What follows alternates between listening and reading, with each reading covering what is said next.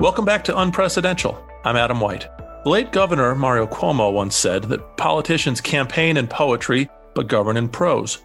If that's true, then the moment that best embodies that transition point from one to the other is a presidential inauguration, where the newly elected president offers political poetry one last time before turning to the more prosaic work of governance.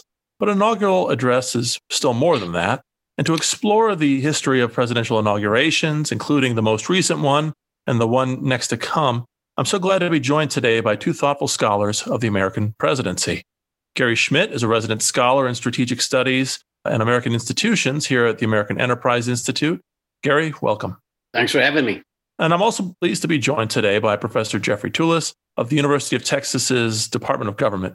He's a leading scholar of the American presidency, and of his many books and articles, the one most relevant to today's discussion is his 1987 classic, The Rhetorical Presidency, which was recently republished a couple of years ago with a new foreword and an afterword. So even if you have already the original version, be sure to pick up the new edition. Jeff, thanks for joining us. Thanks for having me. Speaking of the new edition of The Rhetorical Presidency, there's an interesting scene in Jeff's new afterword from the days leading up to President Trump's own inauguration. If you'll bear with me, I'll just read a few lines. You paint this scene, Jeff. Trump claimed to have written the speech himself and was photographed polishing it at his desk at his residence in Florida, Mar-a-Lago.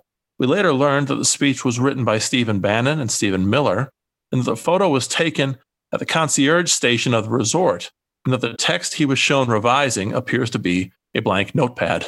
Now, of course, that tells us a lot about President Trump, but I'm really interested in the fact that he and his team felt the need to sort of play act at this at all. And so I'm curious, what do you think that scene, that moment tells us about the place of the inauguration in American politics today? Jeff?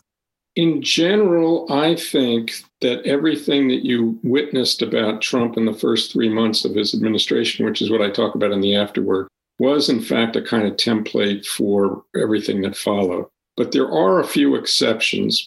And one is that during the campaign, you might remember that he was asked, the campaign for 2016, he was asked, since he was so overtly demagogic, was it possible for him to be presidential? And you might remember he said, I could be as presidential as anybody else, which in one sense meant that he could act as presidential as anybody else. And so I think for a couple of reasons he did this. One is, I think there's some sense to the fact that he was surprised somewhat about being elected, as many of the electorate was in 2016. And when he met, you might recall, with President Obama in the transition, he was, according to Obama, somewhat in awe of the office that he unexpectedly found himself on the verge of assuming. So I think in those initial days, he didn't quite know what to make of things. And in trying to act presidential, he did a number of things that, at least in his own sort of hesitating way, attempted to imitate presidents of the past. We got all sorts of people in his cabinet and through the transition that were responsible, respectable people. For example, he didn't move to the only loyalist view that he has now. And I think when some of these advisors were telling him, well, this is what an inaugural address is, initially he started to try to act it out. Before we get to presidential rhetoric style and so on, of course, led by your great book, let's stop for at least a moment to think about the event itself, the inauguration itself. Gary, how do you think of the inauguration, including the address and the oath of office and everything else that surrounds it in our constitutional system? Well, the irony is, of course, that the only thing required is the oath. There's no inaugural address that's part of the constitutional requirement for being sworn in to be president. Washington took the opportunity to make, some remarks, actually not very short remarks either. I mean, they were fairly long and there was themes and the like. And he actually went out of his way to remind people that, he had a constitutional duty to make recommendations, but this wasn't the particular time and place to do it. There was a lot of deference to Congress on various issues. But at the heart of it, it was an attempt to sort of do two things. One, I think, lay out the principles about what might follow in terms of policy, But the second thing is, I think you have to put it in context. And I think this is what a lot of inaugural addresses do. I think Washington was entering an office that really was quite remarkable. It was a very strong executive, kind of Republican executive we hadn't seen before, and particularly not in the States or the United States. And so this deference, this rhetoric about, he wasn't going to take a salary, that he was summoned by the country to take up the office. It wasn't his ambition. I think all those things were designed to sort of put people at ease about having this new executive. And particularly since on his way up to New York to be sworn in as president, everywhere he went, there was a huge crowd. So it was a very monarchical kind of frenzy about the event. And so I think Washington took the opportunity to sort of tamp down people's expectations about what they might see as him as president. But again, I just step back for a second. I also think that a lot of the most famous inaugural addresses really are connected to the moment. That is, what is it, the issue at stake, and why, a particular president takes that moment to sort of reassure the nation, point to a general direction. And really, the best inaugural speeches aren't really policy speeches. And I think there's been kind of a drift towards policy speeches in recent years. But in general, the best inaugural speeches really are about the moment and the principles that are at stake. You already touched on the Washington's first inaugural address. There's actually an interesting new book out on that in particular by Stephen Howard Brown, titled The First Inauguration, George Washington and the Invention of the Republic. It just came out here in late 2020, and he's actually going to be, the author's actually going to be a guest on one of our next episodes leading up to the inauguration. Jeff, your book as well obviously begins at the beginning with the Washington inauguration, and you paint a picture of how Washington really grappled with what this event actually meant in, as Gary pointed out, in lieu of any sort of constitutional directions. Obviously, this is a 200-year story, and this is just a 1-hour podcast, but could you give us a sense of the origins of the inauguration with Washington and how his and his immediate successors approach, how it differed over the course of the century that followed from his later successors? Yeah, I agree with everything that Gary already said. And so I'd like to just start by elaborating some of it. You gave us a little forewarning about some of these questions, so I did actually think about this a little bit. And so Gary pointed out that all you have to do is take the oath of office, and there is no prescription that you give a speech with it. There is this separate prescription in the Constitution that the president might recommend measures. And so initially, as Gary pointed out, Washington thought maybe those things are supposed to go together. And the first draft of the speech was actually 73 pages long with all sorts of actual recommendations. But he quickly realized all the things that Gary was talking about amplifying the oath and principles that it might signify rather than giving a policy speech. And so what actually physically happened at the time was he took the oath in public, but he gave this shorter constitutional speech to just members of Congress inside. And it was part of a much larger set of reflections that Washington was grappling with on the theme that Gary mentioned, which is how to be a strong executive in a republic. There's another book whose author's name has just escaped me, a historian. The book came out of Cornell University Press. That's just terrific, on how there was like a nearly month-long debate in Congress and with the president, not a debate really, but a deliberation over what to call the president, and how they really struggled with this question and eventually came up with Mr. President as the fitting formal title for a Democratic office. It was still Democratic, but it had this formal aspect. So he was actually really, really struggling to sort of continue the constitutional project of defining the office. And in writing this first inaugural address, as well as in choosing how he should be called, he's thinking through all of that. Now, I don't know if it's covered in the book by the man you just mentioned that you're going to be interviewing, but the best thing that I've read on the first inaugural address was by a deceased friend of Gary and mine named Glenn Thoreau, who used to teach at the University of Dallas. And Glenn mentioned that Washington, in addition to trying to use the occasion to illustrate constitutional principles, thought that, in fact, he should try to articulate or exemplify various attributes of virtue that might attend the office of the presidency. And so I thought I would just read you the paragraph that Glenn wrote that describes this, or a paragraph that he wrote that describes this, I think, particularly well. Glenn says, he tries to make himself as good an example as possible for the assembled congressmen and for those who are to follow. He displays his patriotism, his sense of duty, his loyalty to the Constitution, and his freedom from creed or vain ambition throughout the speech. Washington sees the powers and responsibilities of his office as stemming from the Constitution, and hence only indirectly from the people. It is only through the force of his example that he could be said to have a direct relationship to the people in the speech. His outstanding qualities provide a model for other politicians and attracts the people at large to their government. This model helps to infuse the Constitution with the proper spirit, but Washington's relationship to the people is not the grounds for either his powers or his duties. And I thought I'd read that because it's such a contrast to the way, for example, Trump thinks of his role and thinks of the presidency. And I also thought I'd read it because it turned out that it was remarkably successful at the time. I mean, it was the crowds that attended him going to Washington were even larger after he became president. And it was like a big hit, this inaugural address, even though it was read by people rather than heard by people. And what's surprising about that is that that worried Washington. I mean, John Adams praised it as one of the greatest speeches ever given and so forth. But Washington himself was really disturbed by it. And so his second inaugural address is literally just a couple sentences long, saying that he's actually committed to the oath of office.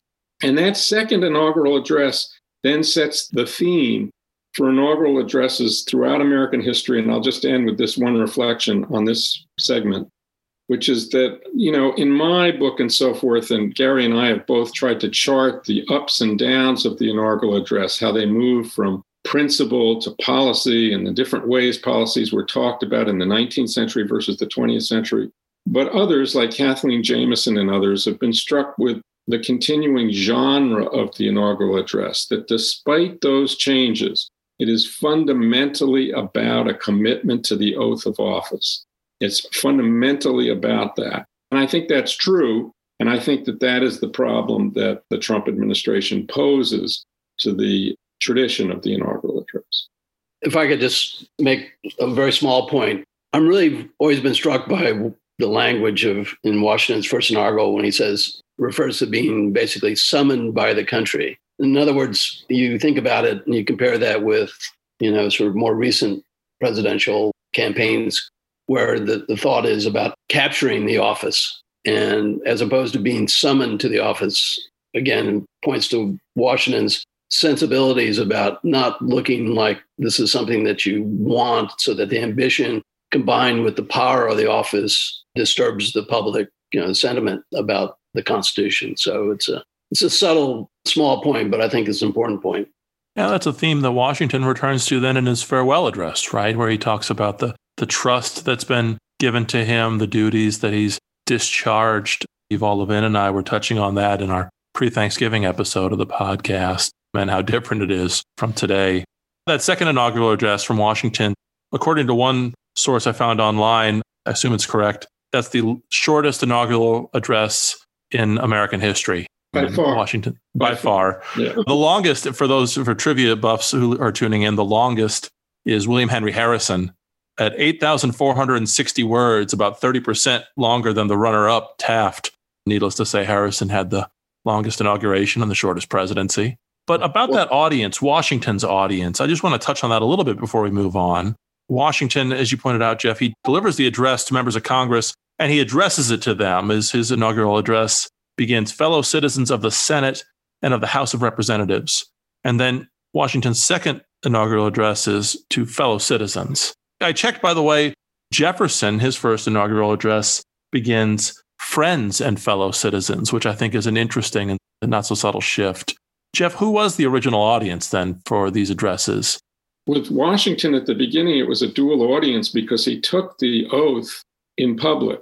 And so when he does the second one, he's actually combined them. in effect at the oath. And so it's not inconsistent. The oath was to the citizens, and the explanation later was to the Congress. But then the second one, they were put together. And after that, it was, I believe, always addressed. I mean, I haven't actually gone and checked, but my guess is that it was always addressed in some fashion, maybe not the exact same words, to the citizenry at large. Another trivia point on the length issue is John Adams contains the longest sentence in any of the inaugural addresses. And it was mocked for that fact at the time. Henry James moment. Well, speaking of Adams, Jefferson, and all the ones that followed, so how does the story go from Washington then? How do things evolve over the course of at least the 19th century? Well, Jefferson sort of establishes more forthrightly the idea that the inaugural address would set forth the president's interpretation of the Constitution or the Republican principles of the Constitution. There's virtually no policy discussion in Jefferson's speeches. Later in the 19th century, there is policy discussion, but between Jefferson and the Civil War, the way the inaugurals work is there's a lot of Constitution talk and Republican principle talk and that sort of thing at the outset, followed by some outline of a policy trajectory or a set of policy ideas to show that they would be consistent with that view of the Constitution. And then after the Civil War, the same thing happens only in reverse. Between the Civil War and the 20th century, the presidents outline a sort of policy trajectory, but in the speech, the second point is to say, but this trajectory is consistent with my understanding of the Constitution. So they just reverse the order of policy and Constitution. Then when we get to the 20th century, particularly with Woodrow Wilson, you get a different conception, which is it isn't just policy and it isn't much Constitution talk, although there may be some, but it's more trying to craft a vision for the future to which policies would be then illustrative, whether that vision be a new freedom, a new deal, a square deal, a great society, and fair deal. No deal. The least successful was it Win? Jerry Ford's whip inflation now, Win? That focus in the 19th century on first and foremost the Constitution, and then in the latter half of the century, still at least while talking about policy, bringing it back to and anchoring it in and a vision of the Constitution. What does this tell us about the nature of the presidency or the presidents in that era? Well, again, I think there's this evolution. You see it even in Jefferson's first inaugural, where Washington, arrives to the Senate in a coach and four. Jefferson, does I'm walking. He's wearing plain dress. Washington had his long sword with him. Jefferson gives out his inaugural address to local newspapers so that it can be, immediately, printed. But at the same time, when he talks about the election, he talks about being chosen as part of the voice. I think the phrase is voice of the nation. He quickly couples that with the fact that this is to be done through a constitutional office. So there's this gradual evolution where after Jefferson, you get eventually get the rise of political parties. I mean, after the Federalists disappear, but then other parties arrive on the scene. So you have this office, which is the inaugural address is, connected to the oath. There's typically, concern about making reference to the Constitution, but there's always this overlay of how that fits together with the president as a popular leader or leader of a party. And so you see this tension all the time between, so how much to say about the policy preferences that the candidate as a party official has versus some semblance of understanding that, this is a constitutional office, the high office. And so you see this kind of bouncing back and forth throughout the history of, trying to reconcile those two things. Maybe we'll pause for just a moment on Jackson. Jeff, in the new edition of your book, you say after that episode with Trump writing on the blank notepad at Mar-a-Lago, you point out that his team tried to tie him back to Jackson. If I remember correctly, they prominently put a Jackson's portrait in either the Oval Office or near the Oval Office in the White House. And in that first year, the Trump administration kept coming back to Jackson. But you point out in your book, and I'm sorry to keep quizzing you on your book, but you point out in your book that actually Jackson's inaugural address is very, very different from Trump's. I mean, do you have any thoughts? I do, and I was prompted to this by Gary invited me to an AEI event right after the election and right after the inauguration. And so I went and read it then, was struck by the fact that there was all this overt public attempt to invoke Jackson and to use it as the model for this new populist. And by the way, there are some dimensions of Jackson and Trump that you can understand why that invocation would be made. There was an attempt to sort of critique and sort of dismantle governmental forms and that sort of thing, on behalf of a populist idea. And of course, Jackson was historically known as one of the first great sort of populist presidents.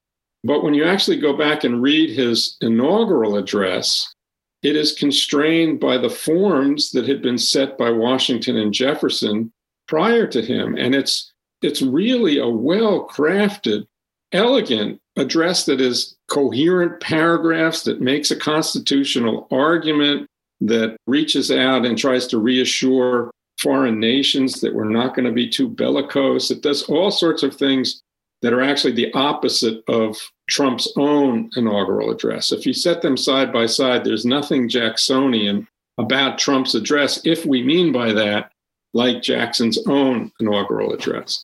I found that to be striking.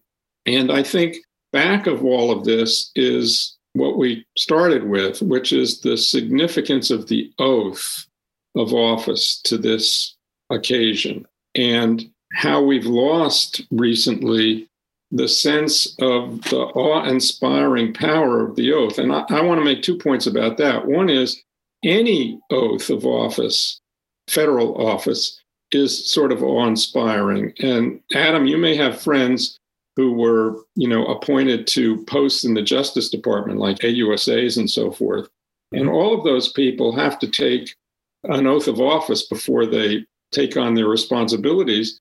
And there's always a ceremony, and it's a very, very moving thing. And the people who take these oaths themselves are really moved by what it tells them, which is that they're going to be responsible for representing the United States. And these are ordinary people. There are hundreds of them that are attorneys for the United States. The president's oath is different, and it's actually spelled out in the Constitution. And so I think all presidents before Trump were sort of awe-inspired by the moment at which they realized that this is a big deal to become president. And I'll just tell you one story to illustrate that. My friend, and Gary may know him too, he was a colleague when I taught at Princeton named John DiUlio.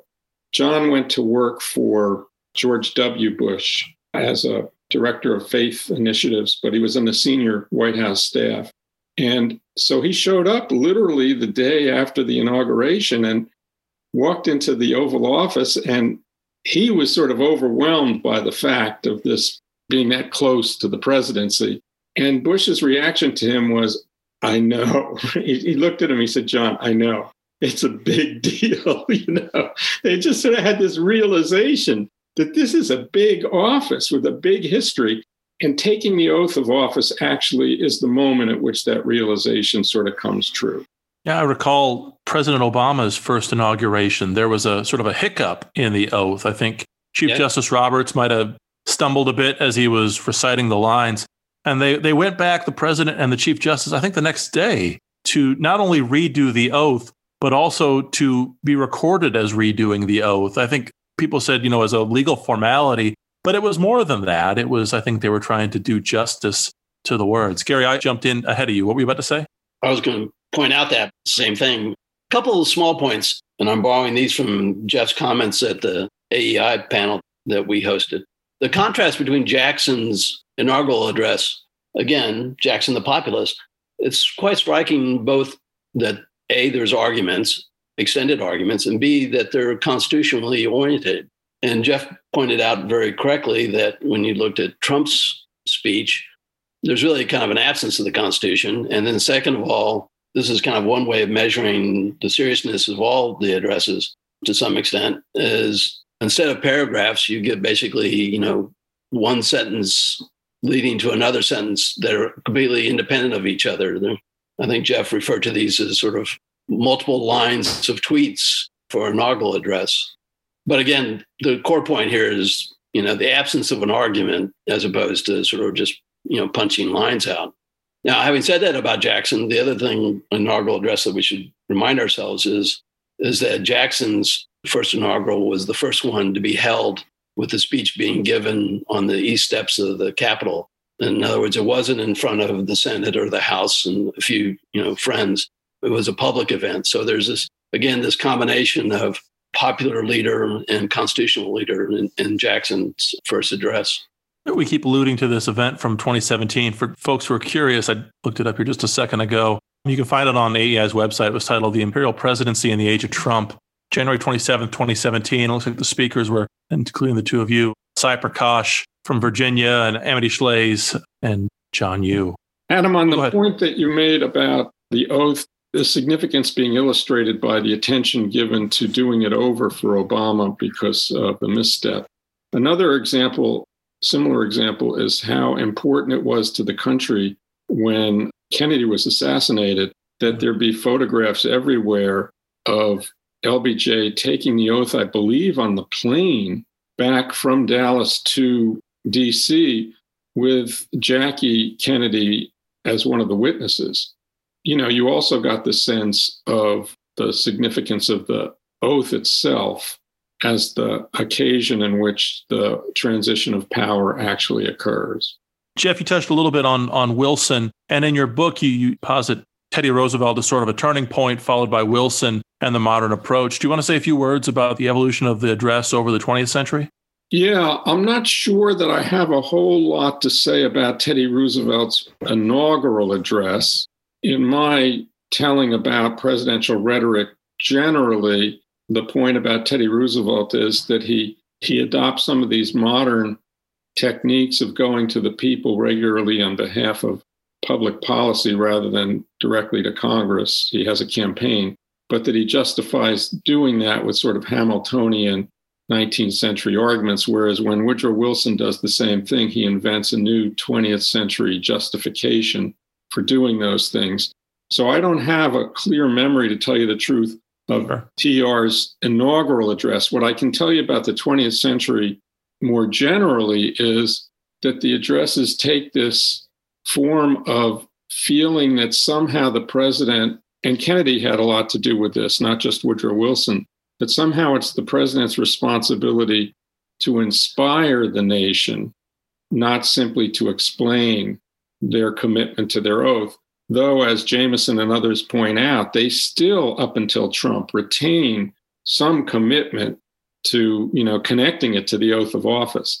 But the new innovation is this notion that somehow that it should be inspirational also, and it should be sort of reassuring in a way that goes beyond their commitment to their office, but to some sort of vision for the future or some sort of calling upon the people themselves to rise to some sort of aspect of their own better natures, not just that the president pledges to do his own duty, but after Kennedy especially, that the citizenry is called on to think somehow differently about themselves. I expect from what I've been reading that without literally imitating Kennedy, Biden is going to be trying to do something like that because of the pandemic, that he's going to try to enlist the nation in a common project rather than just speak to his own duties. Yeah, if I can jump in real quick, although they're obviously different in substance, Reagan's first inaugural comes after,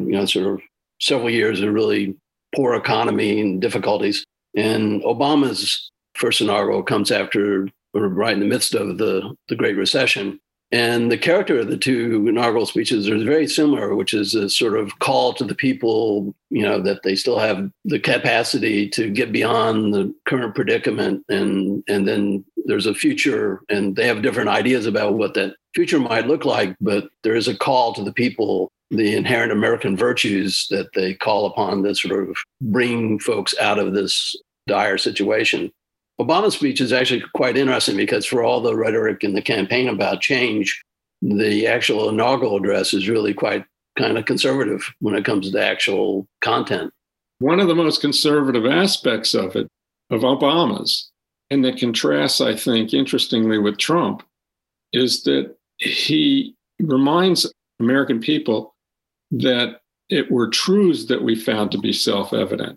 And he goes on and on about there being this thing called truth that may be contestable, maybe things we argue about, but is something we strive to realize and try to actualize. It really is, actually, when you read that, it is exactly as Gary says. It's striking that it isn't a hopey and changey thing. It's a principled truth-seeking address. I'm going to jump in again, too. Sorry, Adam, this is... No, please. No, please do. No, the other remarkable thing about Reagan's first inaugural, and it's particularly pertinent given the headlines, is the first two paragraphs are about just reminding folks how significant it is that we take, as common practice, that there's this transition of power. The first paragraph is something on the order of, we take this moment in history just sort of as it's bound to happen. And then the second paragraph, he thanks President Carter for his willingness to make the transition a smooth one. So again, there's a sense of this office and the oath that they're taking that really sort of, I think, focuses the mind more often than not. President Obama's first inaugural begins in a similar way. Looking it up just now, he begins by saying he's humbled by the task before us, grateful for the trust you bestowed. And then in the second paragraph, 44 Americans have now taken the presidential oath. And he goes on to just allude to the more trying circumstances that surrounded some of those inaugurations. It got me thinking, in reading that, I wondered when presidents themselves sort of self-consciously started speaking, not just in terms of trust or duty of the office, but in the tradition of inaugurations itself. I think the closest that I found anything coming close to that was Madison, maybe suitably so, given his efforts from the very beginning of the Constitution to find a way to create institutions that would come to be venerated. The first lines of his inaugural address are, quote, "Unwilling to depart from examples of the most revered authority, I avail myself now of the occasion now presented." He goes on. Have you thought at all about the crystallization of the inauguration itself as a tradition and sort of alluding to the tradition itself in this very conservative way? It's just something that struck me looking at Obama's and then back to Madison. One thing that I was thinking about, the questions you posed for us to think about for this session, is that up until this moment, for my entire life, the inauguration was the culmination of the transition. So that the whole transition, in a way, was enveloped in the inauguration. That's why, even though concession speeches are not in the Constitution and they're not legally required and all that sort of stuff, by custom, they've become enormously important. Some years ago, a man named John Weil, who teaches at a university in Tennessee somewhere, put together a book for a Congressional Quarterly Press that collected all the concession speeches or concessions. Sometimes they were statements rather than speeches, but the concessions that go way back, much farther back than I realized. I was asked to write the foreword to it, so I read all these things. And what struck me was that they had sort of developed, without sort of consciously attempting to, a kind of common law of transition and a common law of concession. So I think that that's a big story today, this issue of the probably no concession speech. And it's very much tied to the inauguration as the culmination of a transition, because the entire transition from concession to inauguration is a moment in which, the country demonstrates to itself as well as to the world what a peaceful transition of power looks like, what it means to democratically decide things, all that sort of stuff. So I think it actually is, despite the fact that, the country will perfectly survive not having a concession speech, it is damaging not to have one. It is a problem. And it is going to be a problem to have somebody, if he does decide not to show up at the inauguration, or to have a counter inauguration, or to have a rally or something. It's not going to destroy the country. It's not going to take it down. But it is a problem. It is a form of decay of our constitutional order. It reminds us what we've actually taken for granted for a long time that did an awful lot of work. And I'll just conclude with this, which is, remember, the election of 2000, it was a lot closer than the election that we have now. It was literally down to hundreds of votes in a single state when they eventually, the court decided that they couldn't do a recount in time, the Supreme Court. But the New York Times, I don't know if people know this, eventually did do the recounts just to see what it would have looked like. And the irony is, of course, that if they had done what the Democrats wanted, which is to only recount selected counties, Bush won. But if they had done what the Republicans wanted, which was an entire recount of Florida, Gore won that election. Well, in any event, it's obviously a fraught empirical situation. And yet, once the court decided that, Gore did not hesitate to concede, and in a very, very, very gracious way. And it's extraordinarily important for the country that it was extraordinarily important for the country that he did that. And we've taken it for granted. And it's not going to be that way this time. And it is a serious problem. Jeff, I can't help but ask, was that experience of reading those concession speeches, is that part of what gave rise to your last book on legacies and losing in American politics? I can't say that it was, but it does maybe subconsciously or something like that. Gary? No, Jeff's always about the losers. It's just a natural thing. So. Right. No, again, this is an important connection, which is we've hinted at, but we haven't really talked about specifically, is just to, remind that the oath itself is unique. The initial draft of the Constitution from the Committee on Detail was essentially, the president would faithfully take an oath to faithfully execute the office. And it was very late in the day, but then Madison and Mason added that part of the oath would be that the president would swear to preserve, protect, and defend the Constitution. There's not much description of what they had in mind, but, just on its face, the distinction between being, sort of one to carefully execute your office, but also you had this extra responsibility to defend and protect and preserve the Constitution. You have to be pretty heartless if you're about ready to swear that oath and not be struck by this larger responsibility, which must carry over. I mean, it's very hard to ignore unless you're just really oblivious to it. I've always been struck by the lines in the Constitution, faithfully executing the office, faithfully executing the laws. And then I guess in the federalism context, states giving full faith and credit to the decisions of the federal courts. That's a really interesting, sort of fascinating word to find in the Constitution, faith. It points us back to the fact that so much of what the president might do is discretionary, but even with that discretion, he's bound to do things that he might not want to do, including enforcing laws that he himself had no part in passing and that he doesn't like. And that ultimately what binds a president to do that? Well, it's his oath, and it's the qualities of character that were expected of the men who held the office. Well, when Lincoln's first inaugural, the beginning of the first inaugural is, basically, it's an attempt to sort of reassure folks that he's not going to go after slavery in the states or not execute the fugitive slave law, even if he personally is opposed to it, and he has that responsibility. But the speech ends with, there's an attempt to sort of reassure things at the front. But at the very end, when he says, look, if the Civil War comes, I've got this duty as the president, as the chief executive, to preserve the Constitution, to defend the Constitution, to protect the Constitution. So it's a very sharp reminder at the very end, even though the beginning of the speech is an attempt at some reconciliation. The end, Lincoln, rather bluntly says, I've got this duty, this obligation as president. I wanted to spend a little time on Lincoln's two inaugural addresses, but we're running short on time and we could do a full hour on those two beautiful speeches. Gary, quick question. The president's inaugural address, it is in many ways his first act of foreign policy, right? It's the first time that he, as vested with the power of the presidency, is able to state his view of American national security, America's foreign policy. Of course, what he says in domestic policy is also important to the administrative agencies that'll be implementing things on his behalf. But I think first and foremost in foreign policy, the inaugural address can have a profoundly important effects. We saw that with Trump, Obama, and Bush, just the last few presidents. How do you see the connection between the address and the substance of foreign policy? Well, again, Jefferson in his first inaugural spends most of his time laying out principles of what his policies might be.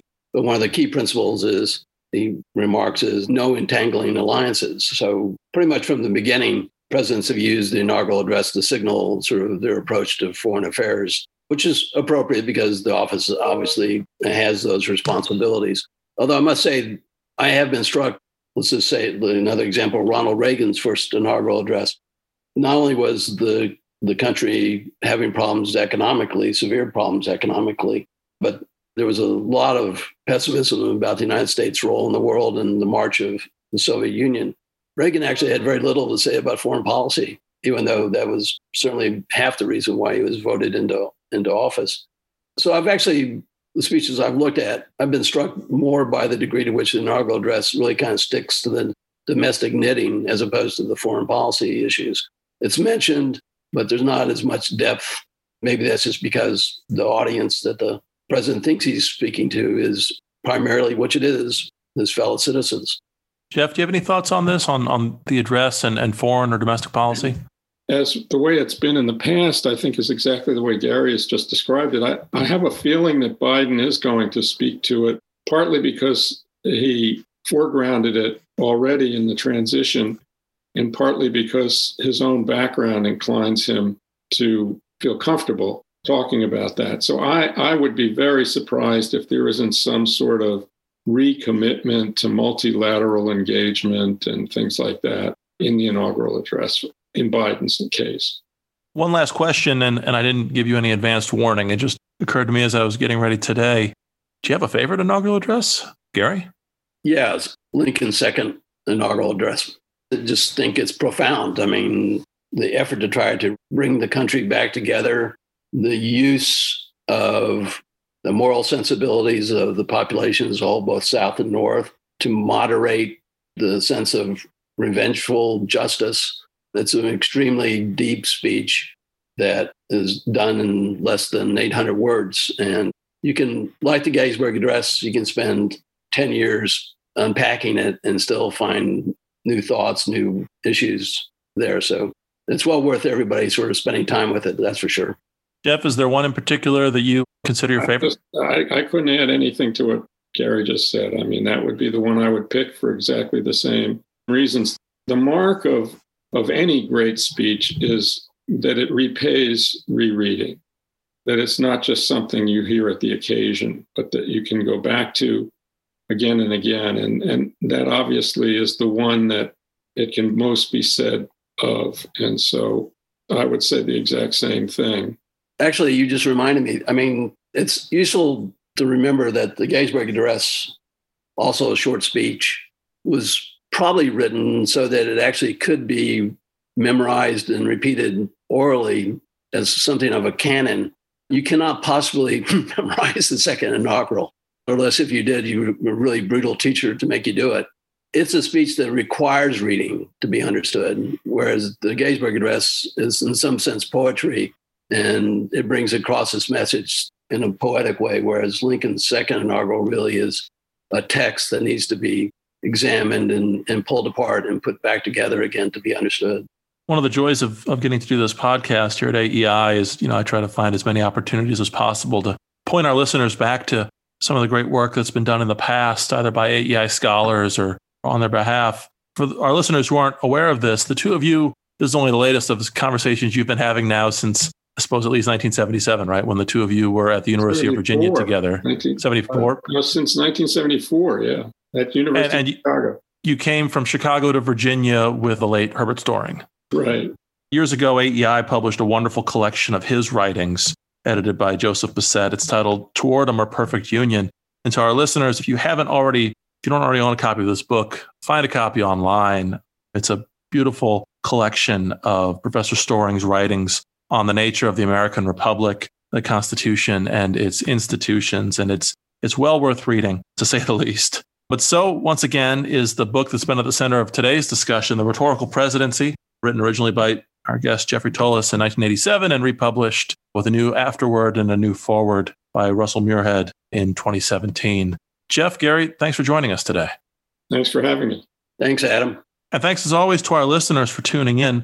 As I mentioned earlier, we're having a few episodes in these weeks between the election and the inauguration focused on the institutions of the presidency, the inaugural address, and so on. So please tune in for the next episode of Unprecedented.